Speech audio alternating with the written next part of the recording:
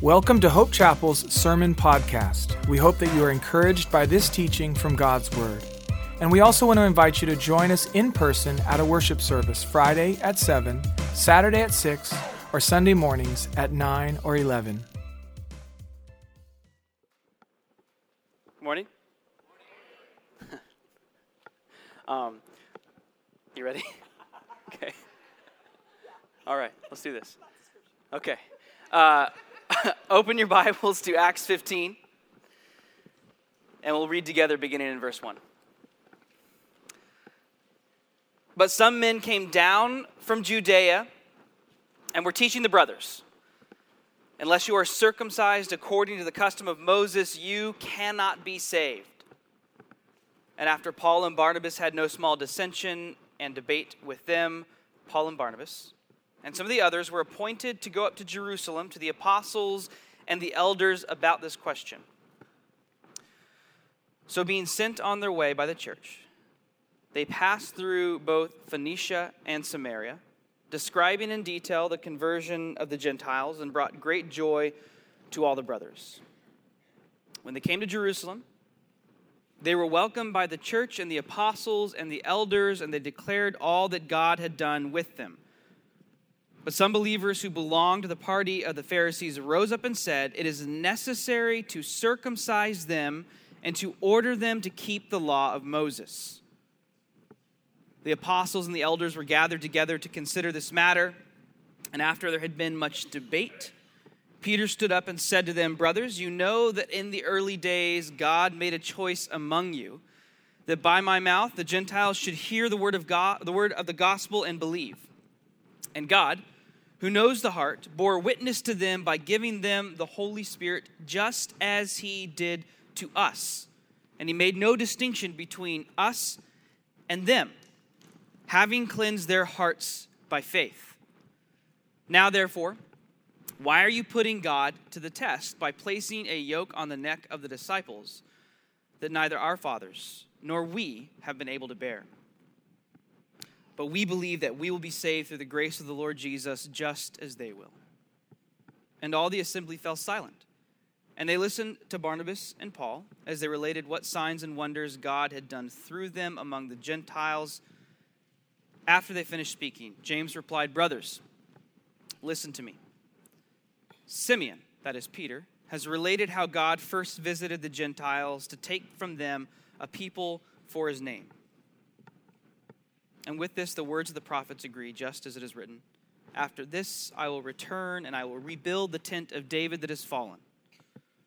I will rebuild its ruins, and I will restore it, that the remnant of mankind may seek the Lord, and all the Gentiles who are called by my name, says the Lord, who makes these things known from of old.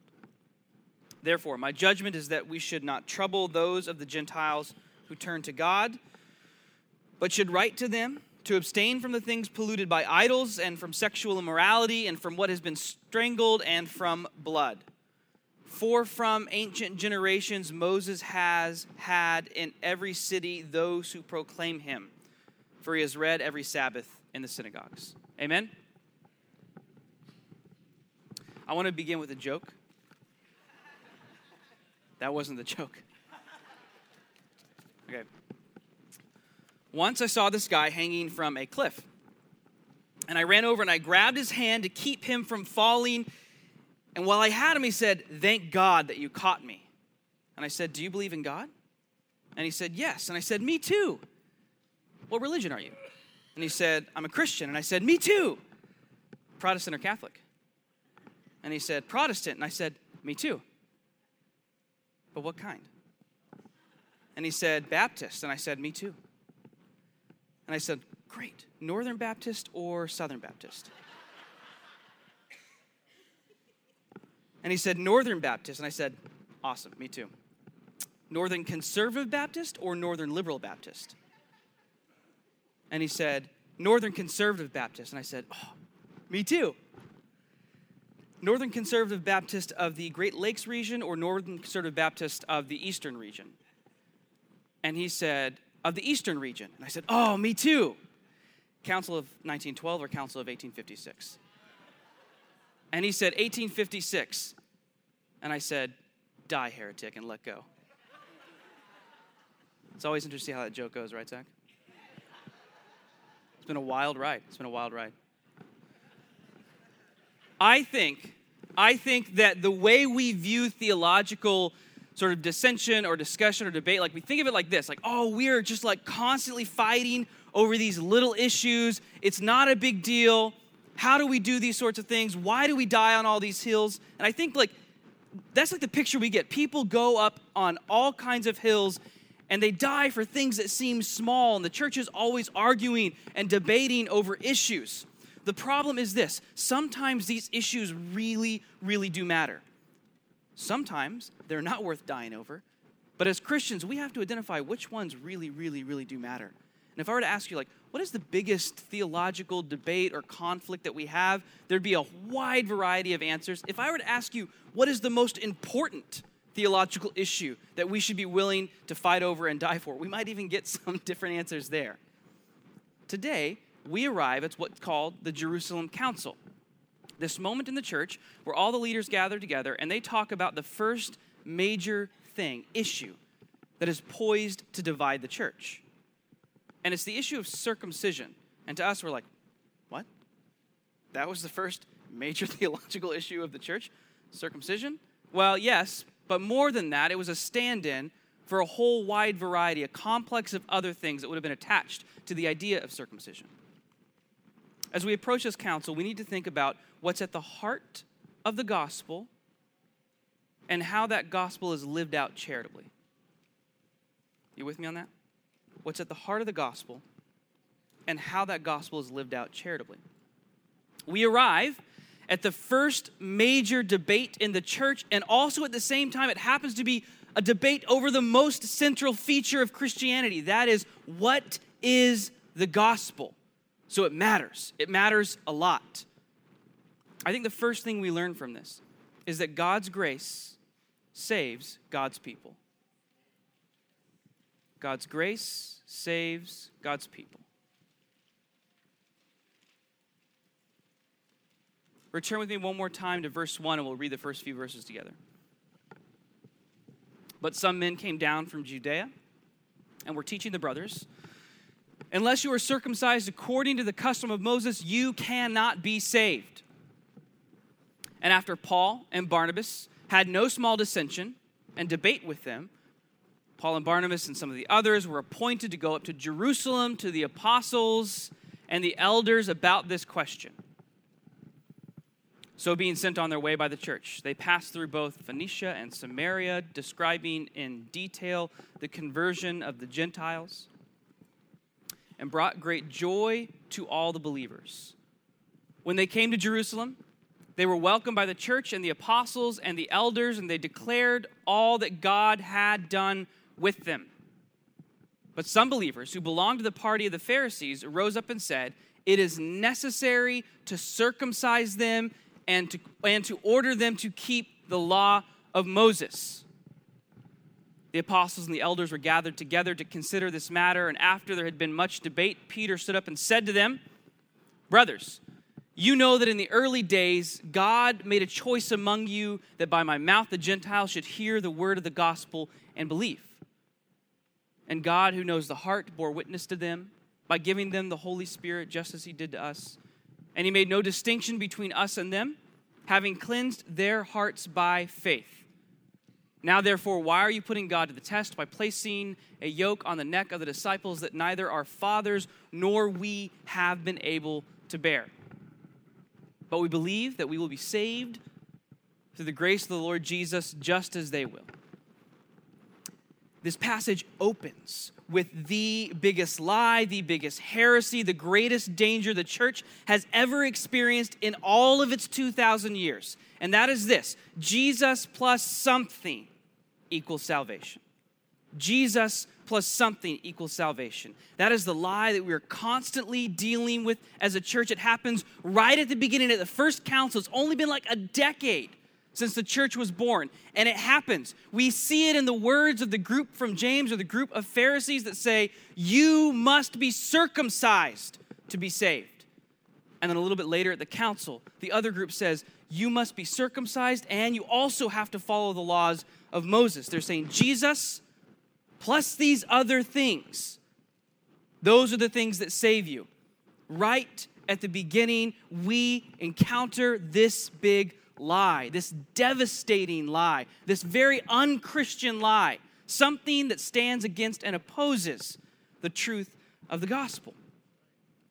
Now, I think we have to understand why the debate is about something that seems insignificant to us. We have to talk about why these Pharisees, who are counted as believers in the text, why these other people are saying you need to be circumcised. Why is it so important to them? Just do some Jewish background. You've heard of Abraham. Okay, hold on. You've heard of Abraham. Yes. Abraham is the father of the Israelites. We know the song. Stop. Father Abraham had many sons, right? He's way out in the desert. He's called by God. He's sent to a new land, and God gives him a covenant and a sign of that covenant. He tells Abraham, you'll circumcise all the males of your household, and that's how you're going to be outlined as the group that I have called, not just to bless, but to bring blessings to all the other people of the world. Abraham lives his life. All kinds of things happen to him. We follow the sequence of his sons, Abraham, Isaac, Jacob, who gets renamed to Israel, has 12 sons. We get the story of Joseph. They end up in Egypt. And in Exodus, it opens up, and the family of Israel has grown into the nation of Israel, and there are hundreds and thousands of them under the oppression of Egyptian slavery. God remembers the promise he made to his people. Moses runs out to the wilderness. While he's there, many years later, he meets God. God sends him back to free his people. He says to Pharaoh, let my people go. And Pharaoh says, no. God sends 10 devastating plagues. Slowly, Pharaoh's heart changes. He sends the people out. We remember the story, right? The people leave Egypt. Pharaoh changes his mind again. They're on their way to the Red Sea, right? They get there, and there's an army approaching them, and God stretches his hand out again. And the sea parts, and the people walk through. They get all the way through. The Egyptians come in. The sea covers the people that are remaining, the Egyptians. They go into the desert. They arrive at Mount Sinai, and when they get there where God's presence is sitting, he gives them at that moment, after he's powerfully fulfilled promises to his people, the law. The Levitical law, or the Jewish law, or the Mosaic law, called by a variety of different terms. We can read about it in the first 5 books of the Old Testament, and that law mattered. It was something that showed God's people that they were God's people. It conveyed to them the holiness of God. If you read these books, you're reminded that God is holy, and things that are unclean cannot be in his presence. So much of the law is designed to mark out the people as holy so that they might at certain times be in the presence of God. It protects God's people. It matters a lot. In many ways, the law, to their minds, is a gift given to them for a variety of reasons. And over the course of the rest of the Old Testament, we watch members of this people group obey God's law, show fidelity to God's law, show faithfulness to God's law, sometimes even in the face of death and persecution and torture. We think of Daniel, or Shadrach, Meshach, and Abednego. We think of all these characters in the Old Testament who were told, break God's law, and they said, no, I'm not going to break God's law, because it's one of the ways that you know I'm a member of God's people. It matters. It matters. It is not like, to us, maybe something like, I don't know, I'm trying to think of a law, international tax tariffs. There's probably not too many people in here that are just like consumed by that part of the law. That's not the way. That's not the way these Jews were thinking of the law. It mattered. If you continue in Jewish history after the Old Testament ends and before we get to the New Testament, there are all kinds of Jews who are now under the thumb, not of Pharaoh, but of this guy named Antiochus Epiphanes. And he marches into Israel, into Jerusalem, and he collects Jews, and he tells them, you have to eat unclean meats. And they say, we won't do it because we're faithful to our God. And he says, then I'll tear out your tongues. And they say, go ahead. We're going to be faithful to our God and the law that he gave us. And we see it over and over and over again. We have to see that for this group of people, Jewish law is so ingrained into who they are. It's not an abstract set of rules.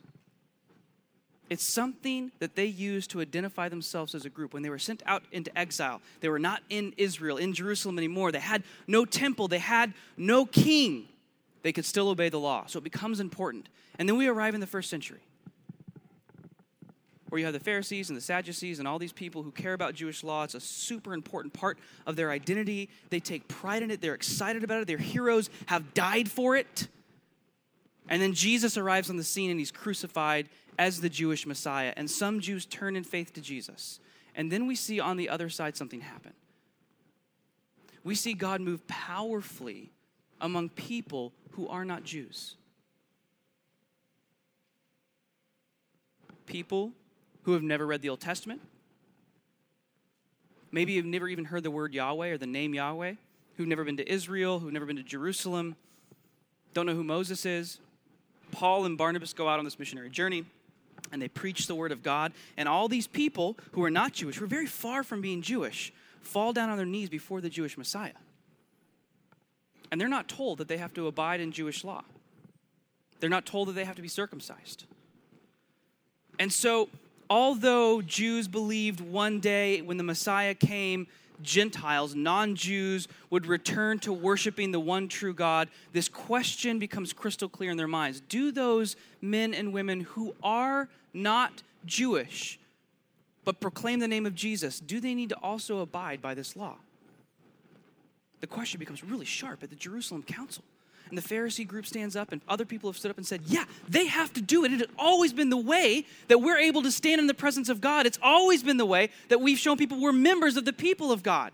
And then Peter stands up and says, no, it can't be that way. Here's how he responds in verse 7.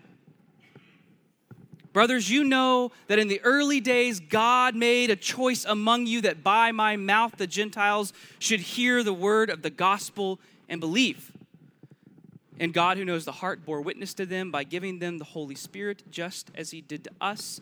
And he made no distinction between us and them, having cleansed their hearts by faith. Peter's like, I was there.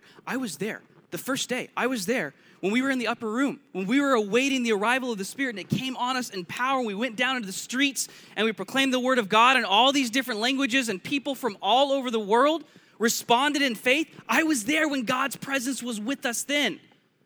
Not just with us, but within us. He's like, I was there when Sergius Paulus came to faith. I was there when Cornelius came to faith. I saw the Spirit descend on Samaritans and Romans. I've seen God's Spirit with God's people, regardless of whether or not they're Jews. And if part of the law was designed to permit people to come into the presence of God, but then I see God present with people, I must assume that they're now clean. And he says so. Their hearts have been cleansed by what?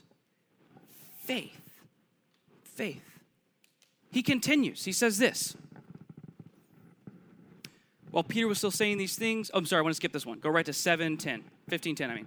How therefore, why are you putting God to the test by placing a yoke on the neck of the disciples that neither our fathers nor we have been able to bear? But we believe that we will be saved through the grace of the Lord Jesus, just as they will. He's like, listen, you've never been saved by the law. There's never been a human being, Jew or otherwise, who has been saved by the power of the law. All of us have been saved by the work of Jesus. Our fathers weren't saved by the law. We're not saved by the law. Gentiles aren't saved by the law. Everyone is saved not by righteous works that we think we do, but by the righteousness exerted in Jesus at the cross. Hear that.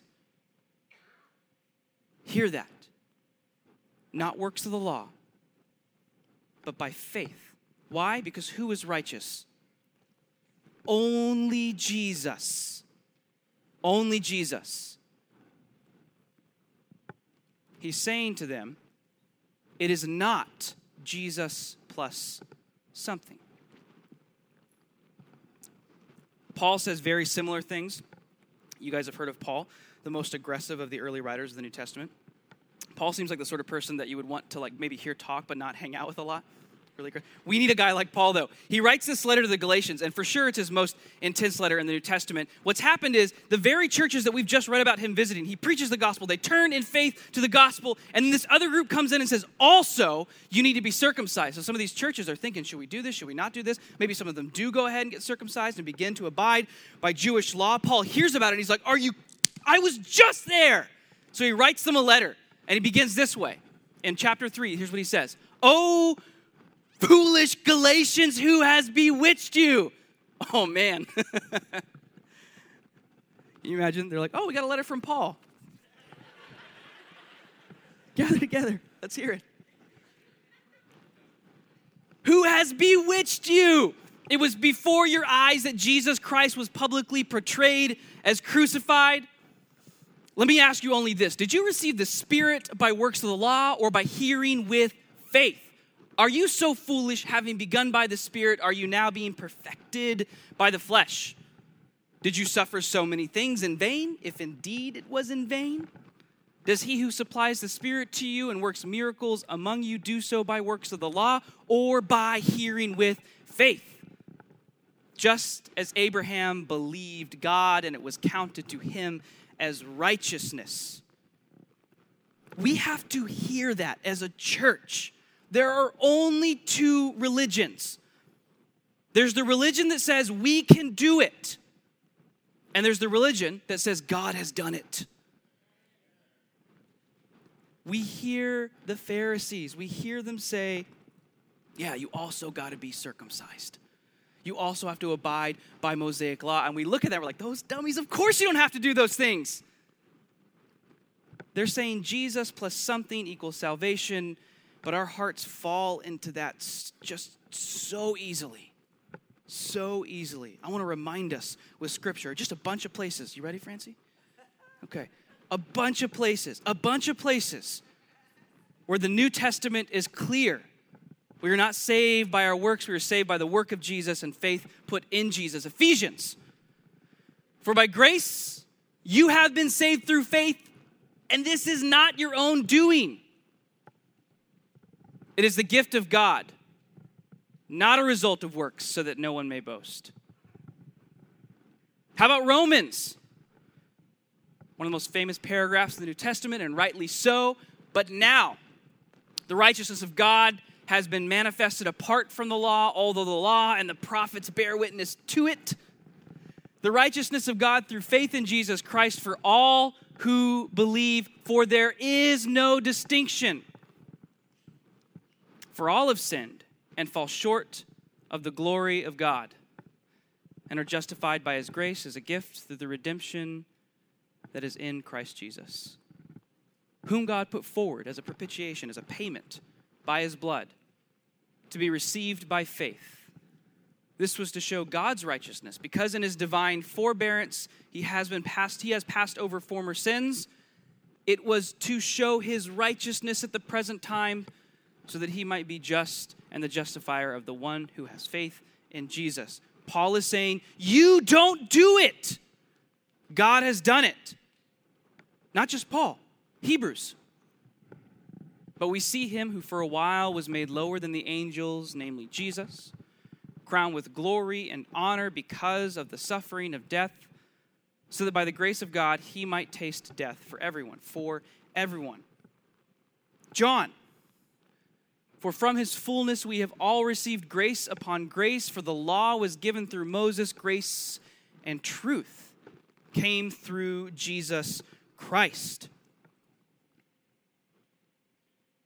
I want us to see that when we look back at this first division of this church, this first argument, we hear what the Pharisees have to say. We hear what these particular groups have to say. We hear that they say, oh, you got to be circumcised. You got to obey Mosaic law. You got to eat certain foods and not eat certain foods. We hear that and we say, of course you don't have to do those things.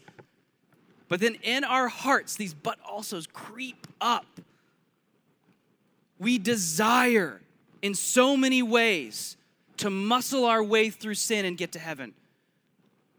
I know there's so many people here. We collect these things and we grab them and we're hoping that when we die, we'll show them to God and he'll be like, you're in, you did a great job. If you ask people outside the church, how do you get to heaven? They'll say, you do good things. You be good. If you ask people inside the church how you get to heaven, so many of them will say, you do good things. You be good. That is not what the Bible teaches. It is so easy. It is so easy for this same lie in a different form to creep back up into our hearts. I'm telling you, rest in the righteousness of Jesus.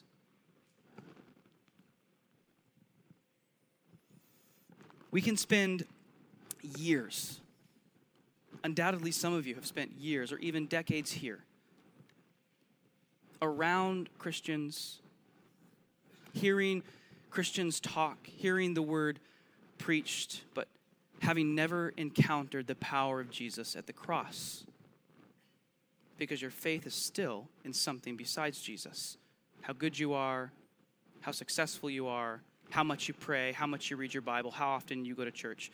Those things matter, but they are not the foundation of righteousness that we can stand on. Only the blood of Jesus. Only. Here's like a way to think through this. I think baptisms are great. Who likes baptisms? I love baptisms. I love them because they get to be this really tangible moment where we see God has worked powerfully in someone's life. And sometimes, we always have these testimonies, and sometimes the person's testimony will be like really fun and exciting in certain ways. Like, oh, my life was just this crazy, insane life. I was involved in crime, or I was involved in drugs, or I was involved in, some sort of religion that we don't know a lot about, but then God found me, and I put my faith in Jesus, and now I'm saved, and we all get super excited. We're like, yes, look at this miracle that God did in this person's life. And then sometimes, like, the next guy comes up, and he's like, yeah, I grew up in church. I watched, VeggieTales, and I went to Sunday school, and I went to youth group camps, and I did all the Christian things, and then one day I just realized that I was putting my faith in myself, that I have to put my faith in Jesus. And we still clap. But we're like, that wasn't exciting as the first one. It's the same miracle. It's the same miracle. Dead is dead. God took someone who was dead and he made them alive in both cases. If you're trying to jump over the Grand Canyon, it doesn't matter whether you're wearing Air Jordans or flip-flops. You're not going to make it.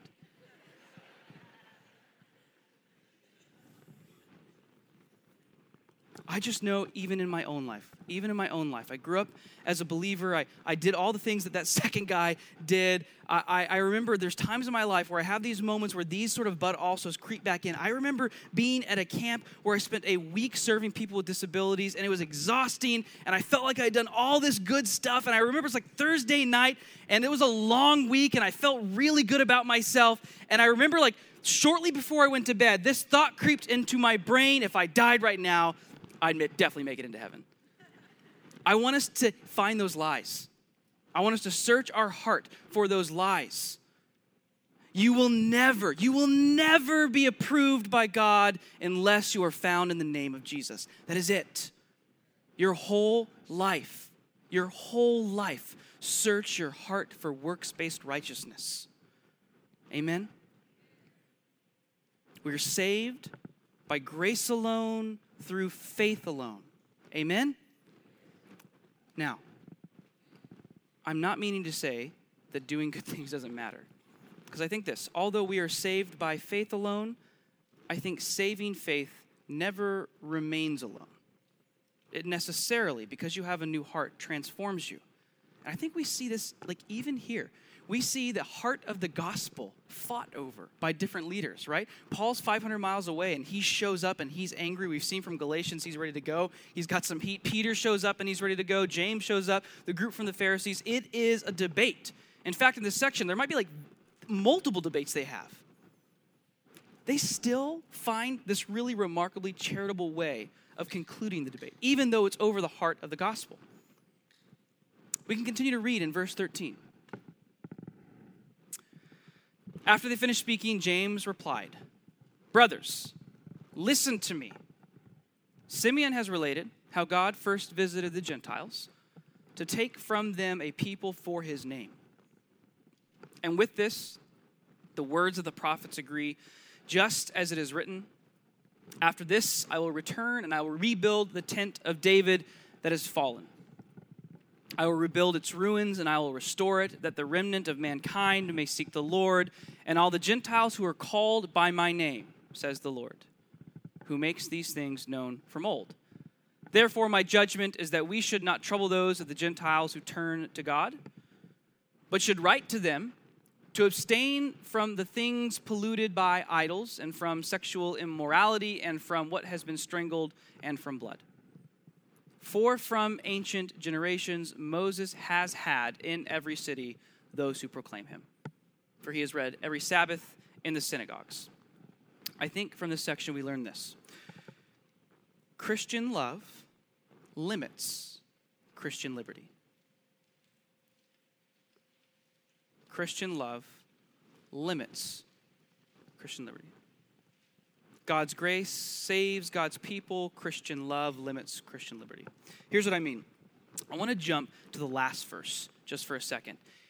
James says, listen, Moses is read in every city, on every Sabbath, in every synagogue, everywhere you go. That's like a moderately large city where people might turn to faith in Jesus who are not Jewish. In that city, it's likely there will also be people who are Jewish who are turned now in the name of Jesus.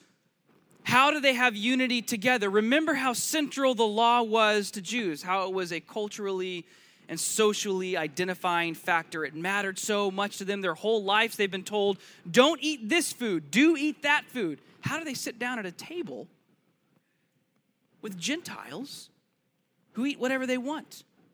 How do they sit down at a table with a Lystrian or an Iconian? And the Iconian or the Lystrian, he takes some sort of food that still has blood in it and he begins to eat it. And the Jewish guy's like, no, I can't handle it. And he wants to leave the room. How do we build unity? How do we build unity? He says, we knew that Gentiles were going to come to faith. That's why he quotes Amos. That's why he talks about the rebuilt house of David, a reference, I believe, to the resurrection of Jesus, where Gentiles afterwards were come to faith. How do we do it? Well, I believe our Christian love limits our Christian liberty. The 4 things he tells them to do, most of them have to do with table fellowship. Consumption of blood, animal sacrifice to idols, meat that's been strangled, meaning the blood's not been drained properly from them. He's saying Gentiles don't eat those things. The other thing, sexual immorality, most commentators think that this is a reference to like how close into your family kinship group you can marry. So Jews would not have been comfortable marrying first cousins. Gentiles would have been totally fine with it.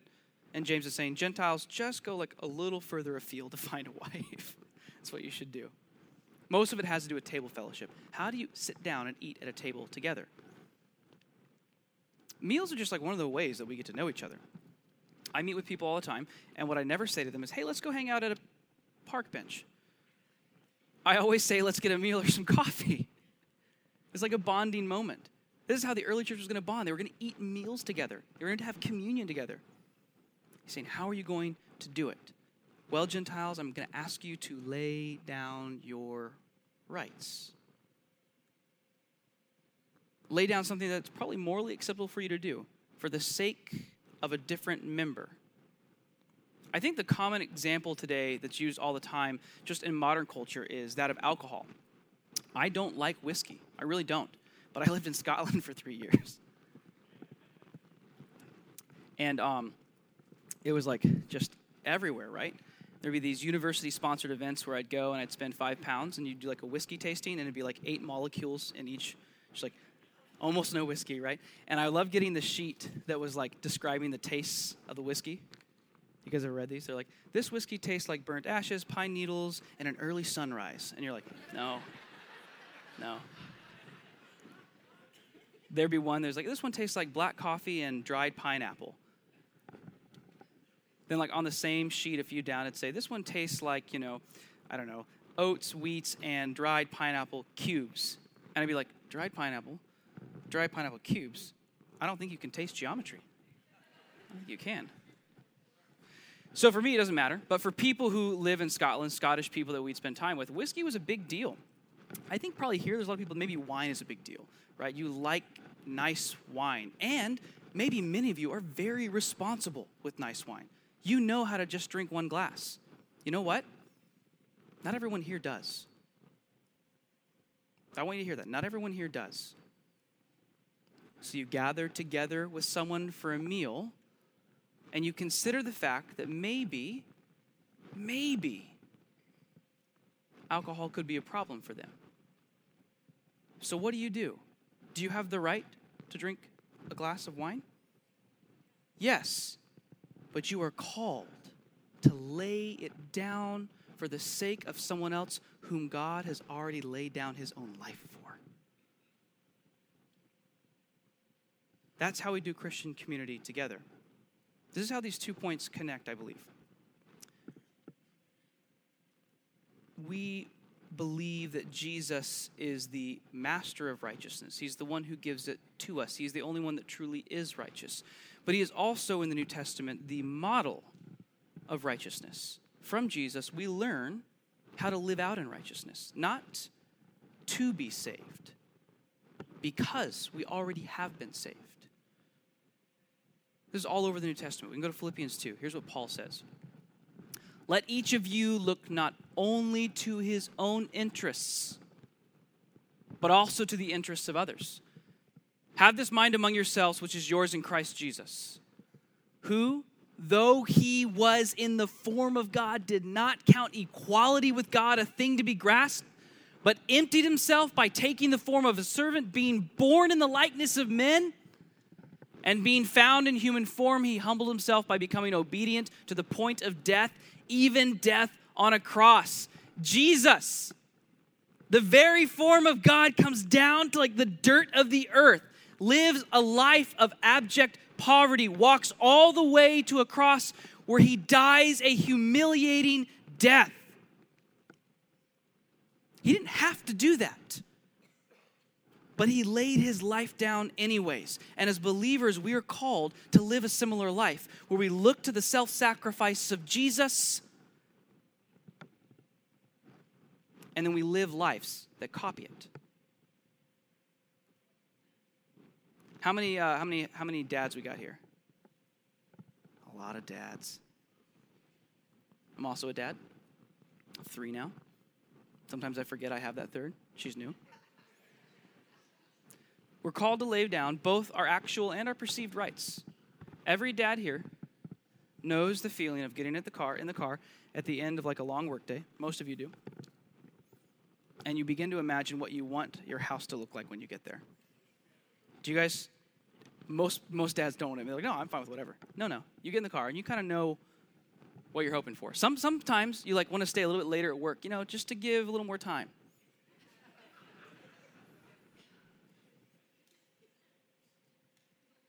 You drive home, right? Now, I'm guilty of these sorts of sins. I come home and I have both unrealistic and unfair expectations. And I want the dishes to be clean and they're not. And what I don't do is lovingly clean the dishes. I walk over and kind of like anger clean the dishes, like loudly and with a lot of motion. I walk in and my daughter sees me, and it's like a predator who's just seen an injured animal. Like I walk in and she's like, "Oh, you're mine till I fall asleep, until literally my body closes down for the night. You're mine." I know that some men can get in their cars and they can dread getting home. Or you could do this.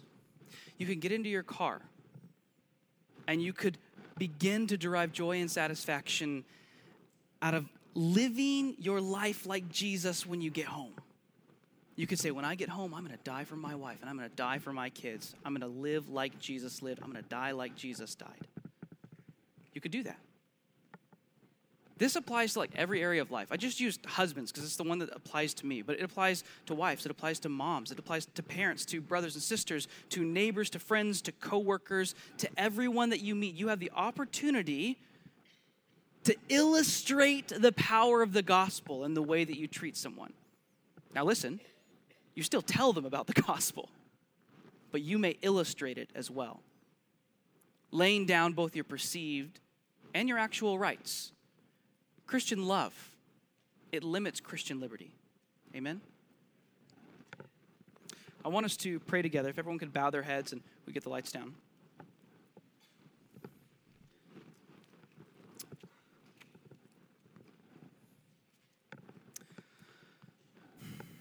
I think I want to just jump back to what I spent most of my time working through today. And I want everyone just to close their eyes and to bow their heads. And I'm going to pray in a second here. I know in my life there was a moment into it, not as when I was a kid, like probably as a teenager or as a young adult, where I realized that my faith wasn't in Jesus. I was still putting my faith in something besides the work of Jesus. I know there are people here today who honestly just think they're Christians, but they're still in the religion of like sort of learning how man can do it, how human beings can do it. They're not in the religion of God having done it for them. Their faith is in their own works. Some of you, your faith is in your own works, some form of goodness, not in the goodness and work of Jesus.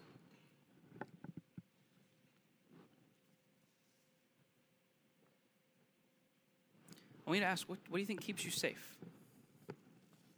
What do you think is keeping you safe? Is it some sort of charity you exhort on others? Is it how good of a dad or a husband you are? Is it how much you pray or how many ministries you serve in at church? If it's any of those things, you're not safe. You will never be safe if it is any of those things. You're only safe in the blood of Jesus. So if that's you, while everyone else's head is bowed, I just want you to raise your hand. I see that hand. I see that hand. I see that hand. I see that hand. I see that hand. I see that one also. Charles Spurgeon, he's called the Prince of Preachers. He says this: every time you fight off the urge to bow down to Jesus, it gets easier the next time. Don't fight it. Rest in the work of Jesus. Is there anyone else before we pray? See that hand?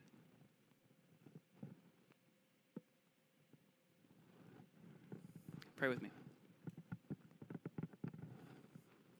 Father, I put my faith in your Son Jesus. I rest and trust in the work that he did at the cross. I believe that he died so that I might live. I believe as he was raised, I will also be raised.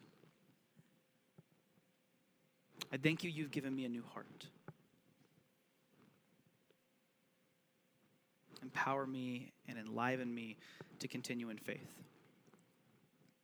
For all these things, in the name of your Son, Jesus. Amen.